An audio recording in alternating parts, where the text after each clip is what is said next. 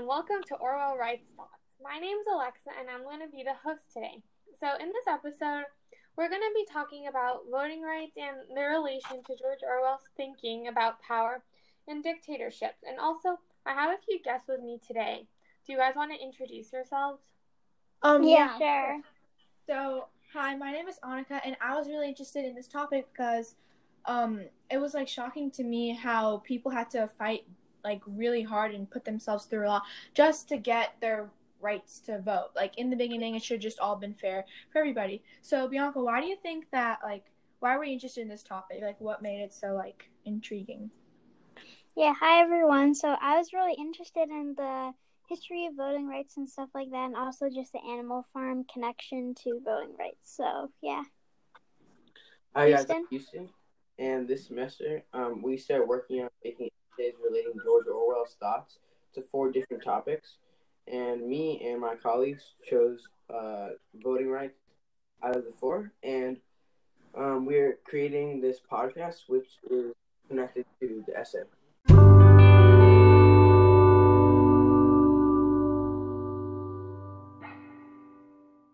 Let's start this off. Firstly, did you guys know people used to be shot and killed if they tried to vote when they didn't have the right to? This happened mostly to African Americans because their power had been taken away by the people in power who were afraid of losing it. They were also afraid of having other people's opinions heard who they didn't agree with. Something else that happened was that African American citizens would get fired from their jobs and have other consequences just because they wanted their voices heard. I think this is really sad. What do you guys think? So, I would actually like to add on to you for a second. So there was this really important quote from the article History of Voting by The Rock the Vote. And it said something along the lines of, because men had the right to vote, it didn't mean all of them could use it. The people voting were affecting the people in power, so they tried to stop the voters with violence. For 100 years, and then the voting rights became right for them again. But women got left out of all of this, and they had to fight separately by state to get their rights to vote. I wanted to bring this up because it just shows the true fight that people had to go through to get their rights to vote.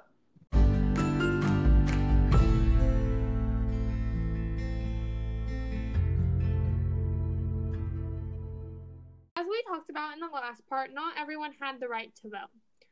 And I think this is very important to discuss, so I want to go a little more in depth. So the people in power got to decide who could and could not vote.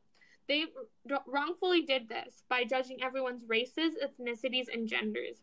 They made it very clear that they only wanted white men to have that power, leaving everyone else's voices unheard. In order to keep other people from voting, they would use violence and set impossible tests and standards. Yeah, power was actually really important in voting rights, but most of the people in power did not use it for a good reason. Just like Alexis stated, a lot of the men in power gave out impossible tests and violence in order for them not to be able to vote. This is actually happening when slavery was abolished. There's a quote I want to share here today. It's from the article Voting Rights from the Library of Congress. It stated, 1877 laws were made to restrict the voting rights of African Americans. They were restricted from owning property, paying poll taxes, and paying literary civil exams. This is telling us that those people in power made laws to take away the right to vote from someone. They tried to make people getting their rights to vote is impossible. Wow, that's really crazy and honestly pretty sad. Just like Bianca mentioned before, it was a rough fight against people in power, and I think that those leaders were really selfish when they thought of making that decision of who could vote and who could not. I would like to bring up George Orwell's book, Animal Farm. I think there are many scenes and quotes from it that make sense to bring up here. There's one quote that stood out to me the most. It said, "We have our lower classes." This bon mot set out the table in a roar. And Mr. Pilkington once again congratulated the pigs on the low rations, the long working hours, and the general absence of pampering which he had observed on Animal Farm. Yeah, I think this quote really shows how people in power have their own opinions of who is better or worse, which is not right.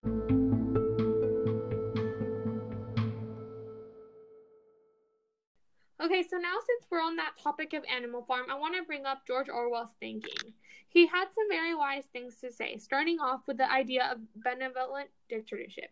He showed this in his book by the way Napoleon the pig uses his power. So, not many people might not know what a benevolent dictatorship is. So, I wanted to explain that. So, benevolent dictatorship is where the dictatorship has power and control of the whole state, and the government is run by the dictator. There is no thinking about the people that you control when you're the dictator. Orwell thinks that it's not possible to have a benevolent dictatorship because all the dictators want the power for themselves, and they want to better it only for themselves and not everybody else. This connects to the topic of voting rights because the leaders, the people in power, were controlling the whole state when they got to make that decision of who could vote and who could not.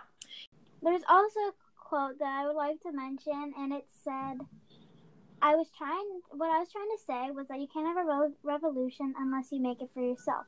There's no such thing as a benevolent dictatorship. I believe Orwell is trying to say that having this revolution is not possible because all the leaders want the power to vote to remain to some people and some people not for others.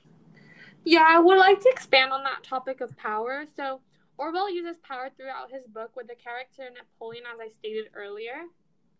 Yeah, in his book, Napoleon is like the fierce, mean leader kind of guy. Another quote from Animal Farm is, "Napoleon is always right." This shows how he manipulated other people to believe that he is perfect. He's kind of the stereotypical leader that I would imagine. Yeah. Yeah, in the book it said Napoleon was a large, rather fierce-looking Berkshire boar, and only one in the farm. Not much of a talker, but his reputation was getting his own way. Yeah, I would have to agree with myself that this shows that Napoleon was a leader that was strong, but he seemed to want his own way, and that, like I said before, he's a mean, fierce leader kind of guy, and this is what type of person he is. Yeah, he was the guy to do everything for himself and not other people. To be honest, he's not the kind of guy I would want to be friends with. Yeah, he's not like a chill dude. But there is another quote I want to share today while we're on this topic. It says, Napoleon acted swiftly and ruthlessly. He ordered the hens' rations to be stopped and decreed that any animal given so much of it as a grain of corn to a hen should be punished. Yeah, I rest my case. Not the kind of dude I want to be friends with because, like she mentioned, that he rationed the food for the hens just so they could be punished. Which is something a mean leader would do. Yeah, that's a good idea.